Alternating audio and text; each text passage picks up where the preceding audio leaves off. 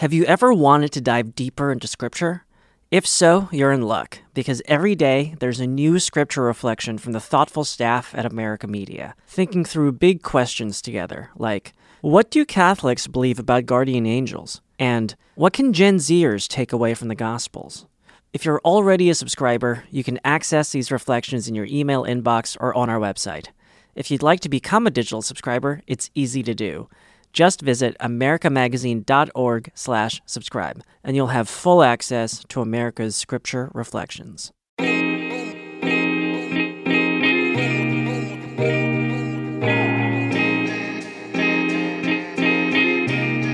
Hello and welcome to Jesuitical, a podcast by the young, hip, and lay editors of America Media. That lay part means we aren't Jesuits, but we work with them. Join us each week for a smart Catholic take on faith, culture, and the news, often over drinks. I'm Ashley McKinless, and I'm joined by Zach Davis. Happy St. Patrick's Day, Ashley. Happy St. Patrick's Day. We're starting early. We are, and it's a tradition on this show, which we'll get to. Normally during Lent, we are abstaining from alcohol throughout the duration of this penitential season. But we do have a dispensation from our boss, Father Matt Malone, on St. Patrick's Day, which there is some logic to it, right, Ashley? Yes, it is not just because we love St. Patrick and want to go to the bar to celebrate him. He is actually the patron saint of the Diocese of New York, where we're published. So it's in honor of that. Yes. So if you've been to St. Patrick's Cathedral, it is named after St. Patrick. So it's a big deal here. And as a result of that, we're able to, we actually get the day off of work at America on St. Patrick's Day, which is really nice. And we're able to drink a Guinness while recording Jesuitical every year. So not on draft, but still pretty good. Yes. So is it true that when you get not draft Guinness, it's better to get it in a can than a bottle? For some reason, I thought that's true. And so when I went to the store, I got the can. I do think that is true. Normally the cans have some type of, I'm going to sound stupid. Oh yeah. There's a little ball like that releases solid some carbonation. Yes. And that helps emulate what happens when you pour it out of a spout. Okay. Well, here we go. Whoa. Yep. There are the bubbles. There are the bubbles bubbling. So don't take a sip yet. You are supposed to let that sit for at least 60 seconds. So thank you. We're going to fast forward a little bit. We won't make all of our listeners wait the 60 seconds while that gets ready. But anyway,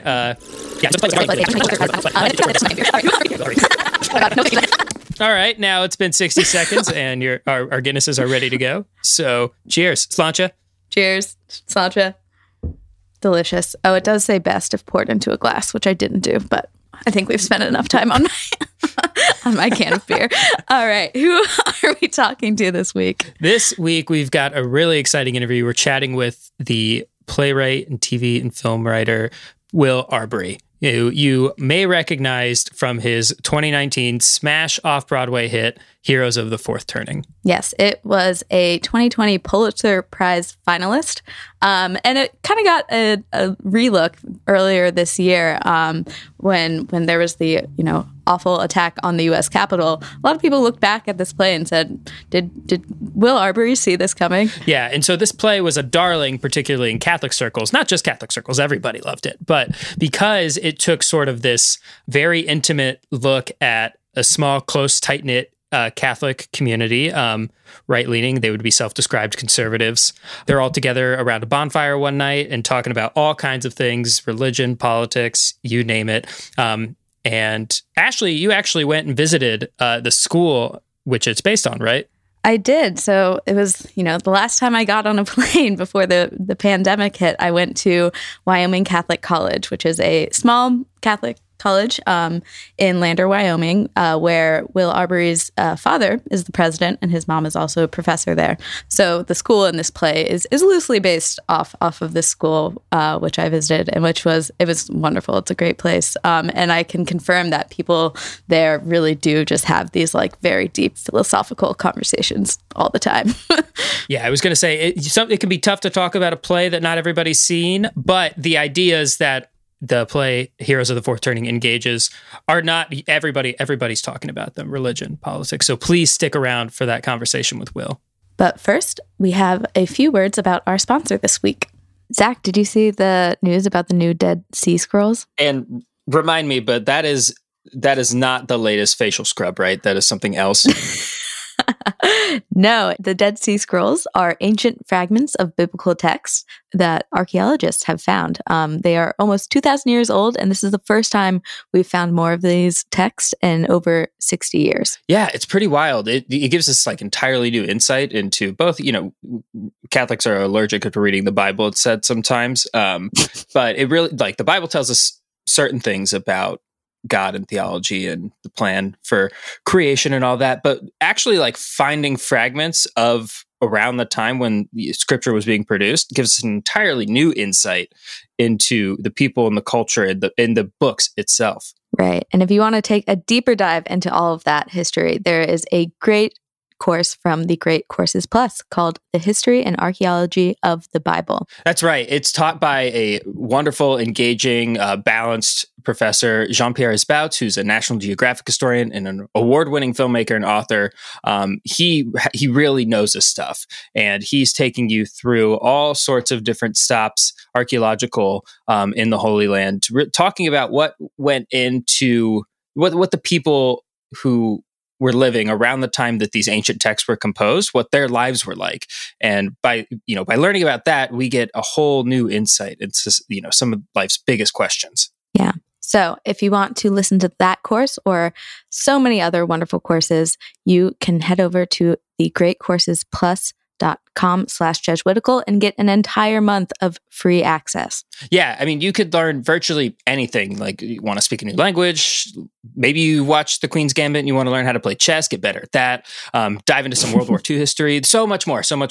As Ashley said, special offer for our listeners. You just need to head over to thegreatcoursesplus.com/jesuitical. You'll get a whole free month of access when you sign up. So take advantage of that offer by going to thegreatcoursesplus.com/jesuitical. And now we've got Signs of the Times, the part of our show where we sift through the Catholic news of the week so you don't have to. What's our first story, Zach? So this week had some big Catholic news that I'm sure listeners probably already saw, but in case you haven't, the Vatican's Congregation for the Doctrine of the Faith issued a statement that declared the Church does not have and cannot have the power to give blessing to unions of persons of the same sex. And it was said that Pope Francis was informed and gave his assent to that publication. And to unpack the story a little bit, we thought we'd bring in our colleague, national correspondent Michael O'Loughlin, who's got a story unpacking some of the reactions to this document. Mike, thanks so much for coming on the show. Hey, Zach. Hey, Ashley. Hey, good to have you back. So can we just start unpacking what the document said exactly?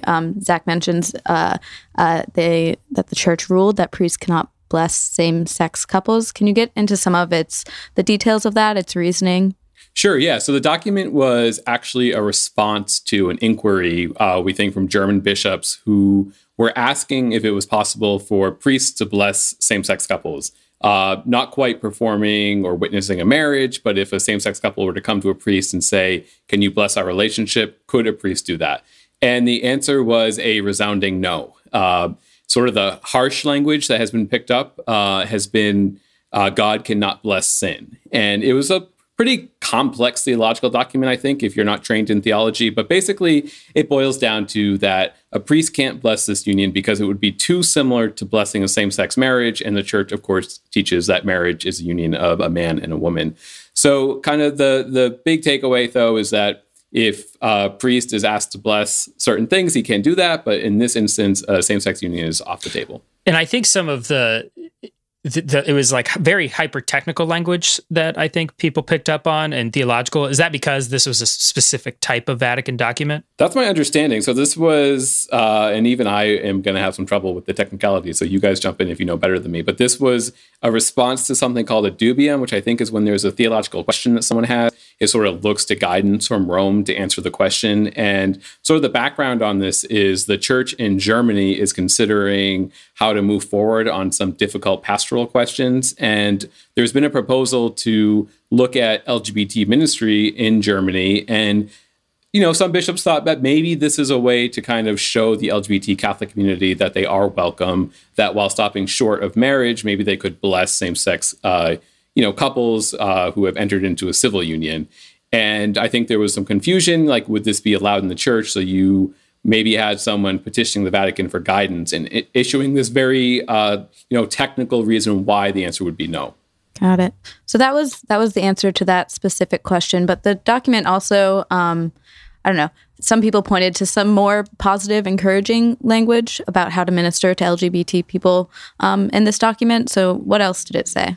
Yeah, so the document did cite current church teaching that says that LGBT Catholics must be accepted with compassion and sensitivity, that it was never right to unjustly discriminate against LGBT Catholics. And, that's kind of the message that our colleague, Father Jim Martin, has been preaching for several years now, that there is this sort of more positive language in the Catholic Church teaching about LGBT people. But at the same time, there was understandably a lot of hurt in the LGBT world. Friends and allies and family also hurt by this. And they said they didn't understand why, even if the church was going to hand down this very kind of clear, forbidding priests from blessing unions, why there wasn't more of an emphasis on that positive side, that, it is important to make sure that LGBT people feel respected, feel welcome, know that they're loved by God. There was sort of a nod to that side of the teaching, but I don't know, maybe because it was such a technical document, they wanted to be very clear about their reason for giving the no, rather than pointing to what they already see as existing church teaching. Mm-hmm. Now, a question that a lot of people have is, what is going on with Pope Francis's involvement in all this? He was famous in the news just a couple months ago for having some more positive comments about same-sex civil unions, for example. Does this document contradict some past statements of his? This has been the story about Pope Francis and LGBT Catholics for 8 years now. We're just celebrating his 8-year anniversary.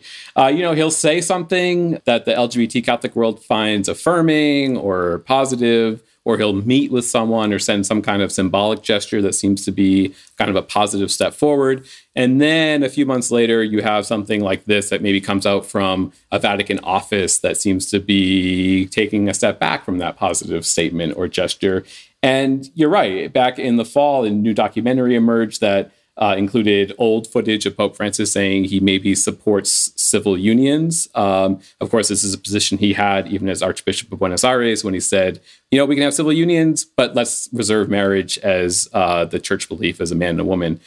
So, but still, to see a pope say that was big news. Certainly, LGBT Catholics felt like they had another example of Pope Francis saying something positive. And then just a few months later, you have this statement coming out that was welcomed with some hurt and anger in the LGBT world. So I don't know. Someone asked me earlier this week in an interview, like, what to make of this. And I'm not sure. I don't know if the Pope... he's someone who certainly has a big heart when it comes to all sorts of communities, and the LGBT community seems to be no different, but he's also a product of the church, and the church is made up of a lot of rules. And I think he's maybe struggling with, how do you balance this pastoral instinct with this church of rules that we have? And I wouldn't be surprised if in the coming months we see another gesture that kind of pushes back against this, because he does see the hurt that it's caused the community. Mm.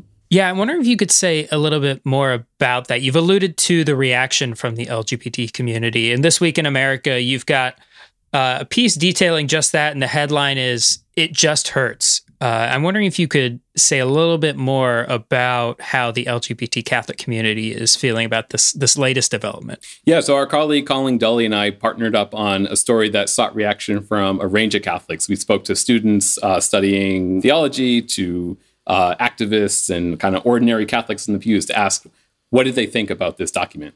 And yeah, they said, it kind of stings. The whiplash is, at least if you're always receiving negative messages, you can kind of steel yourself and be prepared for that. But when you start kind of putting that with positive messages too, you don't really know what to think.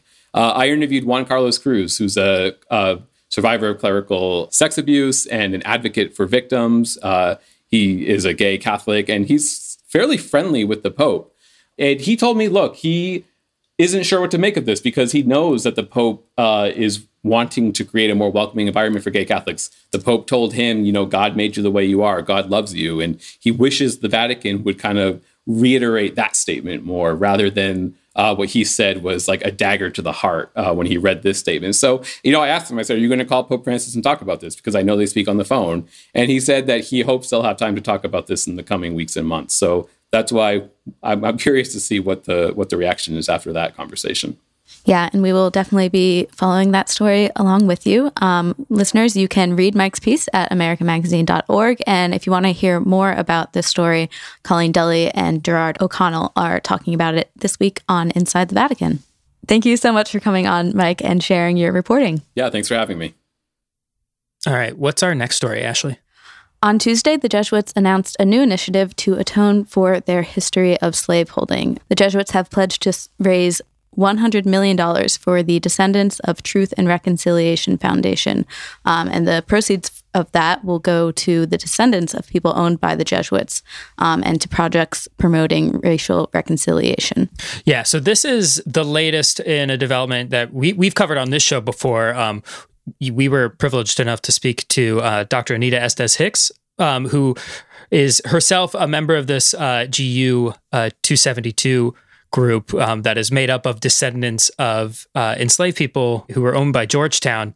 And there were a lot of questions as this was getting together, and the Jesuits, have apologized, and Georgetown has apologized. Lots of people have been wondering, okay, but what are the next action steps? And this is, as people like to say, putting their money where their mouth is in a lot of ways.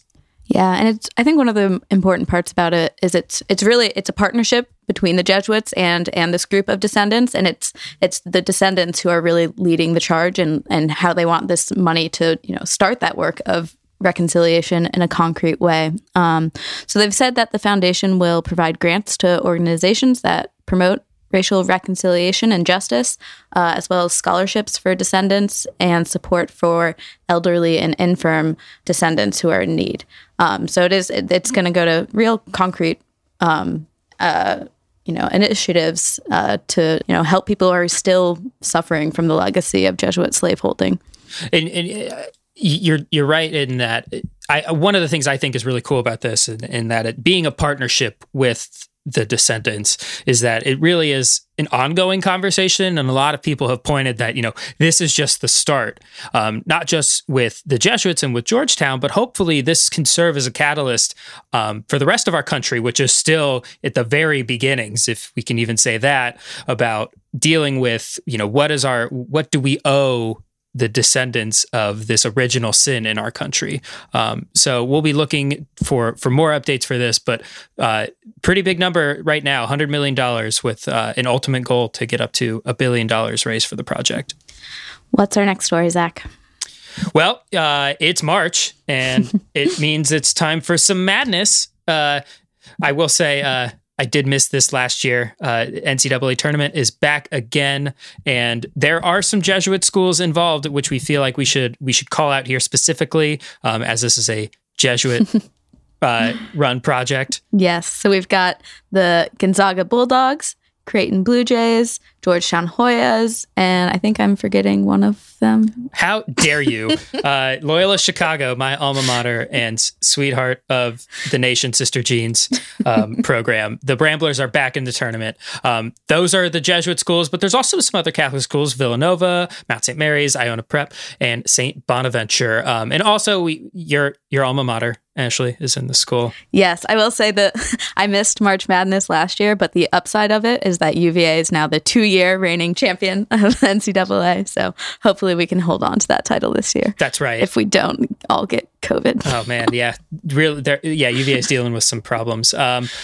It's really exciting. I love this time of year. If you recall, longtime listeners of the show will know we talked to Joe Lunardi, who is ESPN's bracketologist officially, about why there's so many parallels between sports and religion. They're called fanatics for a reason, is what Joey Brackets told us a couple of years back. But we wanted to participate in the spirit of this maddening time by launching a special bracket challenge with members of our Patreon community. And so if you are a member of our Patreon supporters, you should have gotten a message this week with information on how to sign up for our official Patreon Jesuitical Bracket Challenge. Can you beat Ashley and I in picking the upsets and the national championship? I'm going to be straight up. I'm picking Loyola to go all the way. I was going to ask, do you follow your heart or your head? I absolutely believe. I just cannot understand the person who is rational enough to pick their beloved school to lose. Like, I can see the logic to it, but I just can't go through the process of clicking another school to go forward as opposed to Loyola. And that said, Sister Jean has them losing, I think, in the Elite Eight. So, you know, she's able to like set aside her feelings better than I am. But I've got Loyola going all the way. Do you got, who do you have? Do you have a Jesuit school or UVA or what? I haven't filled out my bracket yet, but I think I am ashamed to say that I did not have UVA going all the way last year, or 2 years ago, I guess. And then they won, and I was embarrassed. So I think even though they are not predicted to do as well this year, I will atone for that by making them the champion. So tournament starts Friday at noon. So depending on when you're listening to this, make sure to get your picks in and sign up to join the Patreon community. You can do all that at patreon.com/AmericaMedia. And I'll just be very happy once my bracket beats yours, Ashley, because I'm confident that Loyola goes further than UVA this year. All right, we'll see.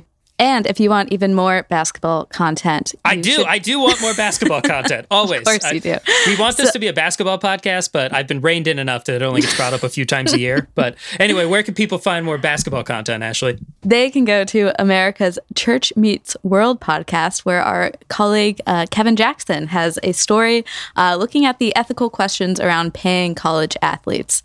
So check that out. You can subscribe to Church Meets World from America Media. And now stick around for our conversation with Will Arbery.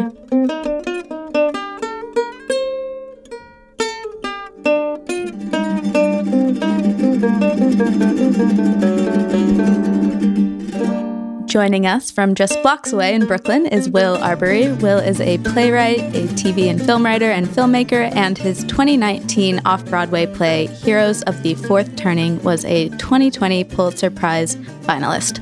Welcome to Jesuitical, Will. Thank you for having me. It feels dumb to say, but like I love the play. I'm a huge fan of your work. I just want to get that out of the way. Yeah. And Ashley and I both were able to see it, and it's amazing. I know. We were lucky. We got to see it on stage before the pandemic hit. It's the last thing I saw on stage before the pandemic hit. So, and on its final night, no less. So cool. Feel very lucky to have snuck it in there at the last minute. I'm glad you got to see it too. I feel so lucky that it happened before the pandemic hit. You know? I bet. Yeah. So for those of our listeners who haven't gotten to see the play, I'm sure you can give a better brief synopsis than either of us could. So could you just give us a small summary of the time, location, big ideas of the play? Sure. It takes place in August 2017, a week after the Charlottesville riots, and the night after Bannon has resigned or been fired, or whichever way you want to interpret it, and then a couple nights before the big solar eclipse that was that year. And so very much a flashpoint in the Trump era. Yeah, and it's about the alumni of a small Catholic Great Books College in Wyoming who reunite to see their favorite professor inaugurated as the new president of that school. And it's basically just, it takes place mostly in real time, and it's late, and most of the other party goers, it's sort of like an after party after the inauguration, and most of them have gone home, and it's just sort of these four stragglers who have a sort of at least slowly start to learn their history with each other, and they are basically just hashing it out on a personal level, but also very much on a theological, philosophical, and political level. And yeah, it's just an immersion into a very specific conservative Catholic world, and it's very much the world that I grew up in, and and then the professor shows up, and then more hashing out and debating happens, and then we all go home rattled and depressed. Yeah, that is definitely true. You just did such a phenomenal job of like creating characters that I think sort of represent. I don't know, they're typecast very well. I could see myself represented in different phases of my own life, like in the different characters. Could you quickly just like rattle through the broad strokes you were trying to hit of those types of characters? Sure. So it's the even the notion of archetype is an important one in the play, because there's this, it's the play sort of, the title of the play references this generational theory by these two sort of pop sociologists, historians, the four turnings, and within those turnings there are archetypes of the hero, nomad, prophet, and artist. So there's this one character, Teresa, who is a sort of devotee of Steve Bannon, who in real life loves this generational theory. And she lives in Brooklyn, not too far from where each of us is calling in from. And she works for like a pretty hard right, almost like flirting with alt-right online magazine. And she's like sort of the most like stridently hardline absolutist conservative Catholic. And loves the culture wars.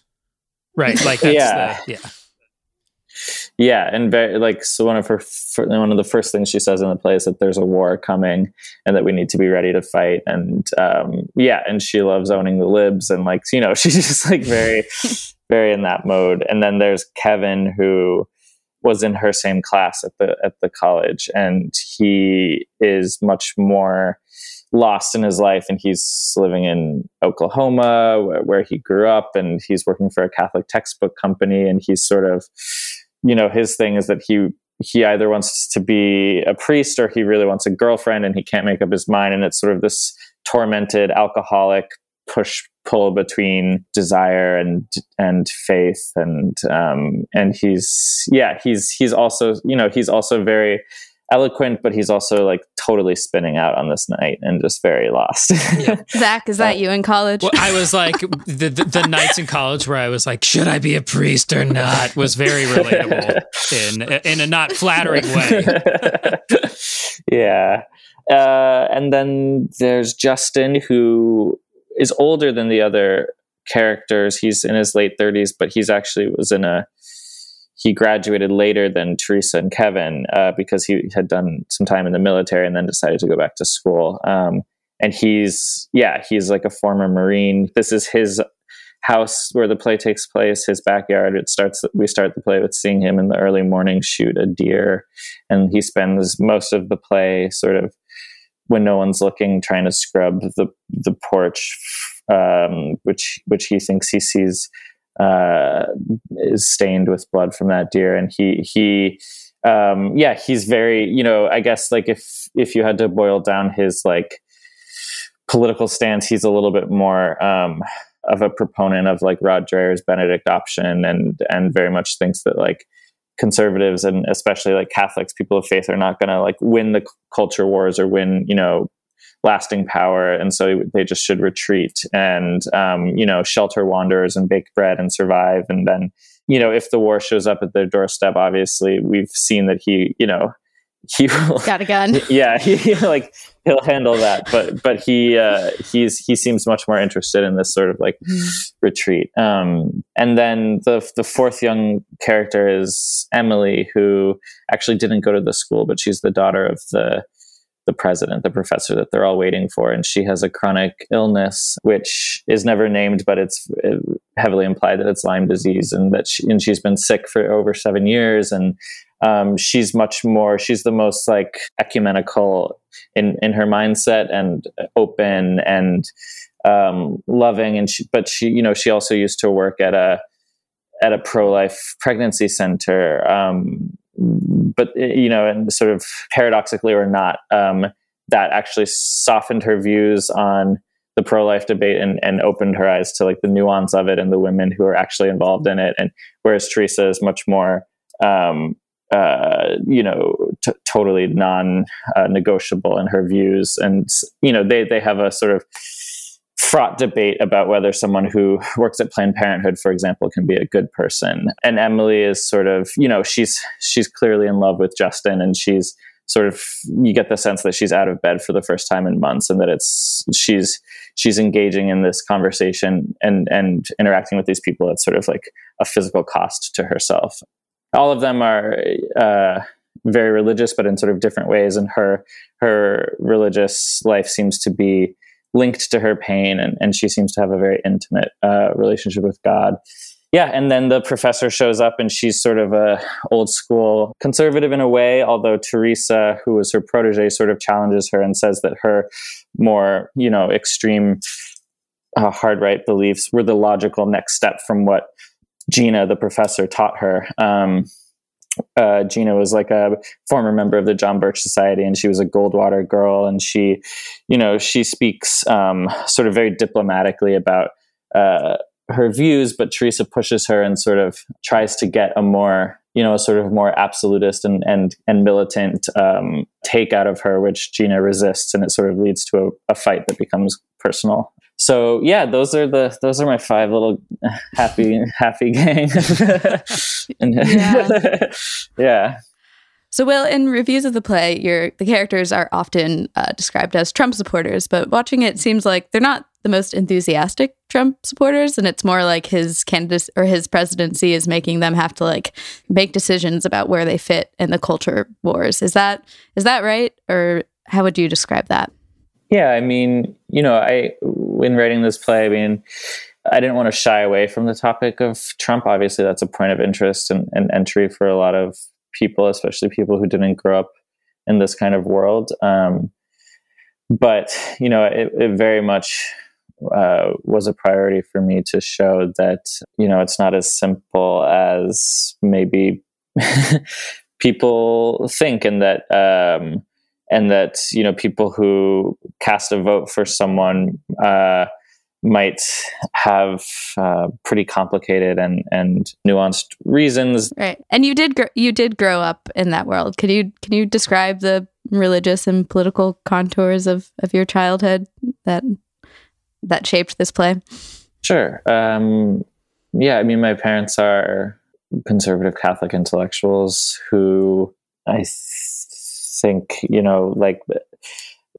my mom is a political philosopher. That's what she teaches, and my dad is a poet and a novelist, and also a teacher. He tends to teach literature, but both of them are just very have sort of devoted their lives to the great books and this sort of classic core curriculum. That they really believe in the school that they teach at now. Throughout my childhood, we sort of hopped around from different sort of bubbles of that teaching ethic. But they found this school in Wyoming Catholic College, that combines great books education with wilderness training, and sort of I think that the appeal of that was so instant for them. The idea of having students who were not only learning about Achilles and these great stories and ideas, but also getting out there and physically sort of experiencing them. So that that dance between tactile experience and adventure and heroism and the world of text and idea. Anyway, so that's where they are now. And growing up, I grew up mostly in Bush era Texas, and they never struck me as being exactly that type of Republican. Even the word Republican doesn't feel really right for them, but they were very much conservatives. So. And I think mostly what that centers around, it seems to me, is the Catholic teaching. They're very pro-life. They're, big proponents of, natural law. And so, that means that they're, very, opposed to most, pro-LGBT legislation. They're very, very skeptical of, the transgender discussion. So for a long time, I just was sort of trying to get away from, not necessarily them, but that world, and just pretend that that's not, part of me. And that was a big part of my early 20s. And then I sort of realized that I sort of felt this calling almost to investigate it further, and rather than run away from it, to circle back and dive back into it and try to understand, not only why they believe the things that they believe openly, but also the ways in which those beliefs kind of intersect with things that they might not be so open about, especially regarding like race in America and, just all of it. And it's an ongoing investigation for me and something that I'm continuing to explore in other works. But and you do it in a really loving way, which is, I think, is why, we should just say for our audience, like, it was so well received across the spectrum, the political spectrum. And I think that's a testament. Yeah. What, like, Rod Dreher and the New York Times agreed on this play, which they don't agree on a lot.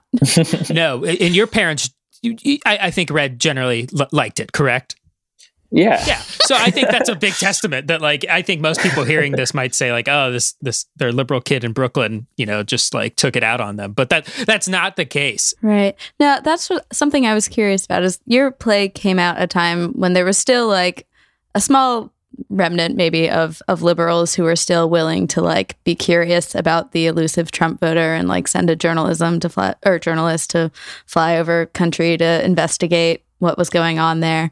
And it seems like after the Capitol, like all of that curiosity is gone. And it's just either the stance of, yay, like Biden's president now, we can forget about it, or just like a more punitive stance of like, I don't care what the people who attacked the Capitol believe, like they should be in jail.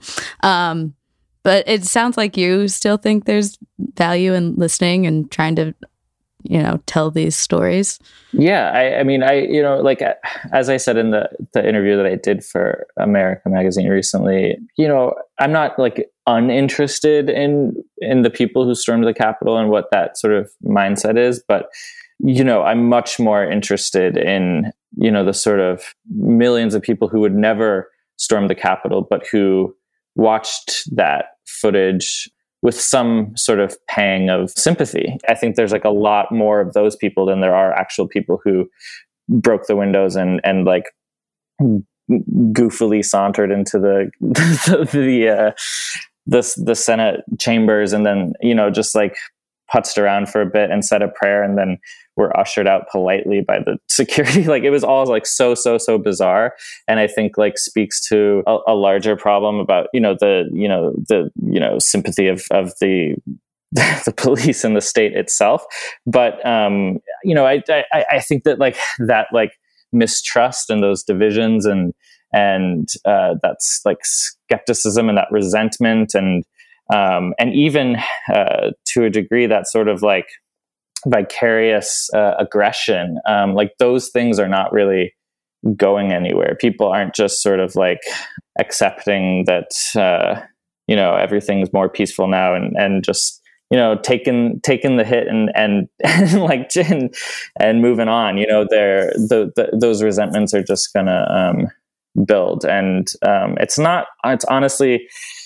It's not hard to see how that could happen. I mean, I just, it's so clear. I mean, these past 4 years have made it so clear how like, whatever your leanings might be in one direction or another, you have ample evidence to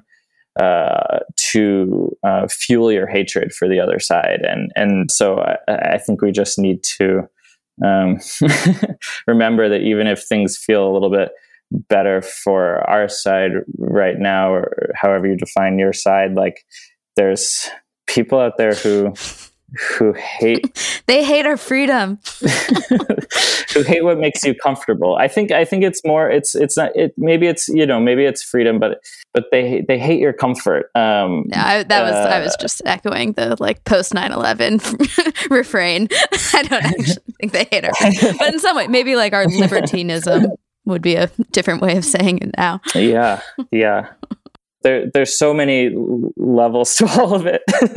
And it's, I'm just sort of trying to like stay awake to what I see and what seems to be happening. What are some of your strategies to staying awake, or what are your strategies as an artist for paying attention to the details? I don't know. It's just sort of a practice at this point, honestly, like just kind of like a daily practice of not over-identifying with any of these sort of machinations or operations, not sort of like ascribing personal value to politics. I mean, because really what I'm interested in is people. And it just seems to me like being artist who's trying to write about the world as it is right now, the world that I'm seeing and experiencing, it seems to me that everyone is hooked up to a show and really addicted to it, and also like ascribing a lot of personal value to their side in this sort of war that they are being told is happening. I mean, I guess also by like people like me who's like, it's already happening, but you know, I think part of the reason I say that it's already happening is because people are getting out there acting as though it is. Like we saw that on January 6th. We saw that also last year a lot. And so, yeah, I don't know. What I try to do is just sort of like steel myself and sort of treat it as a vocation, because I think I'm also in like I think I'm in the position where I'm able to do that, and not, you know, like I'm a straight white man who comes from a pretty like ultra conservative family, and then was like handsomely rewarded for just like talking about it. And so I think that I'm in a unique position to not ascribe too much like emotional value to any one thing. And so like I just sort of like eventually worked out that was sort of like my job, and that like I could absorb those pretty extreme opposing viewpoints and then try to make something beautiful out of it somehow, and that could be like how I contribute something meaningful to this world with the time that I have. Yeah. Well, you definitely did. And thank you for giving some of that time to us today. Oh yeah, no problem. We do. Sorry, I was just rambling. No. Lots of insights in there. We do have one final question that's a bit of a departure from where we've been so far, but that we ask all of our guests on the show, which is, if you could canonize one person, Catholic or not, living or dead, fictional or non-fictional, who would it be and why? Whoa. It can be one of your own characters. That's fine. Canonize. Whoa. What a responsibility to canonize. I've been reading this sort of collected like memory book of Samuel Beckett, and I think there's something about the way he lived his life, you know, almost as a sort of like art monk, that I really do admire, and maybe that's my answer. All right, Saint Samuel Beckett. I'm game. The art monk. I don't really know what he was like, you know, interpersonally or whatever. So he probably was like, would hate this maybe, but oh, definitely. I mean, there's a biography about him that's called "Damned to Fame." So I think he would definitely hate it. Which is exactly what a saint would hate. Yeah. Yeah. Awesome. Will, thank you so much for joining us today. Is there anything you want to plug right now, or we should be pointing people to? No. Great. Love it. Where can we, I assume you're working on stuff. Where can we find out about it when it happens? Well, I don't know. I mean, like I have a website, but I'm working on, I'm working on some like film and TV stuff, especially right now, that, you know, hopefully if it happens, like it'll be widely available, but we'll see. You're like, when Netflix takes it, you'll know. Don't worry. Oh, awesome. We'll see. Yeah. Well, thanks a lot. Thank you. I hope that I have no idea what I just talked about, so I hope that it was somewhat interesting. It was great. No, thanks so much. Okay, thank you.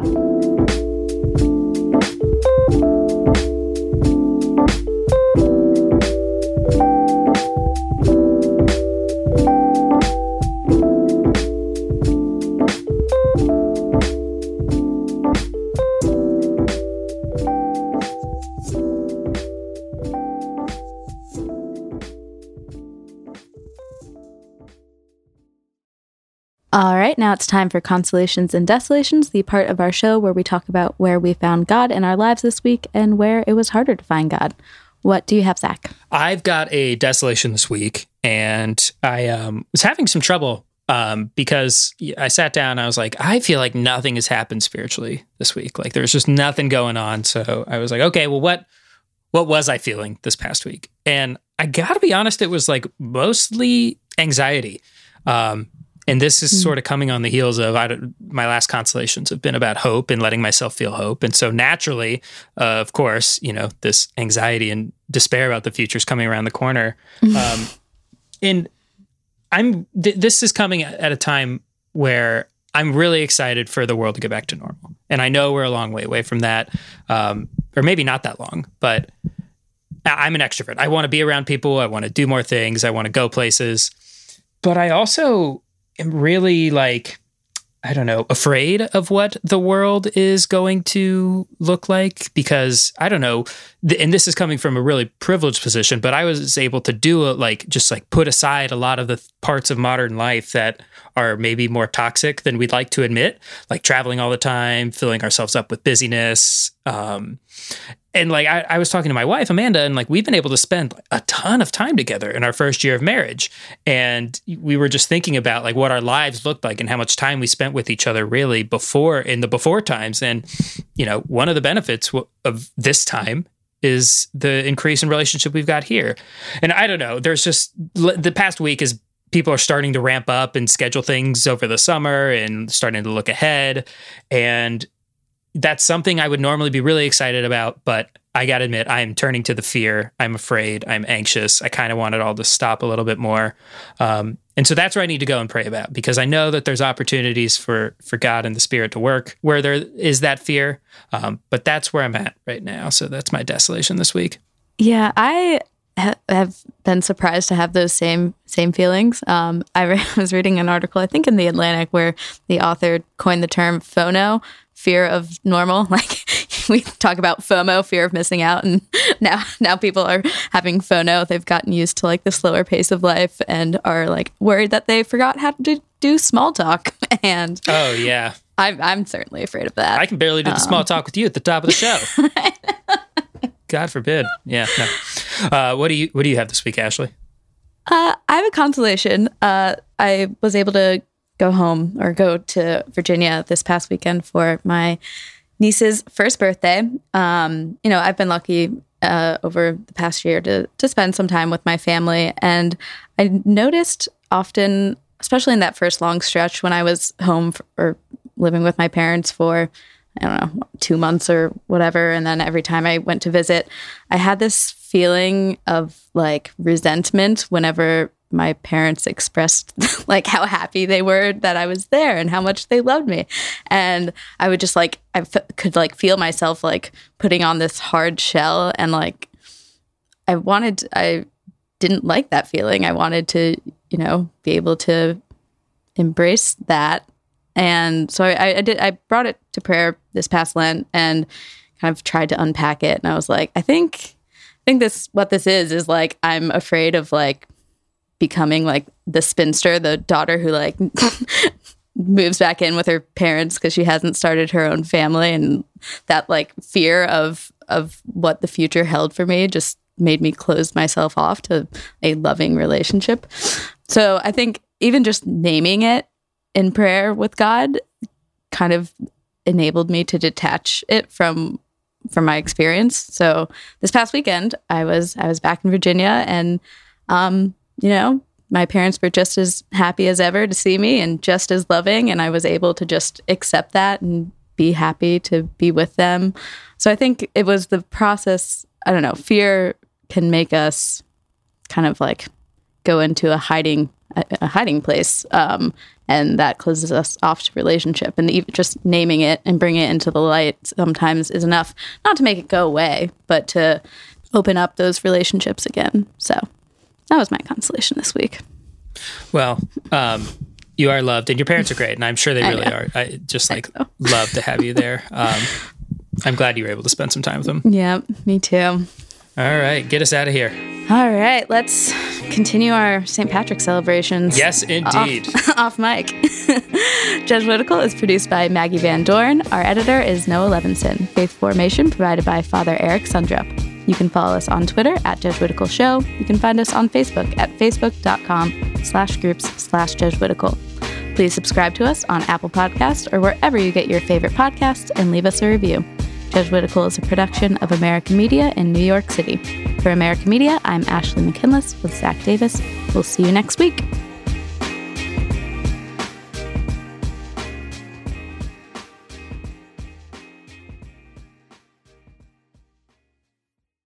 Have you ever wanted to dive deeper into Scripture?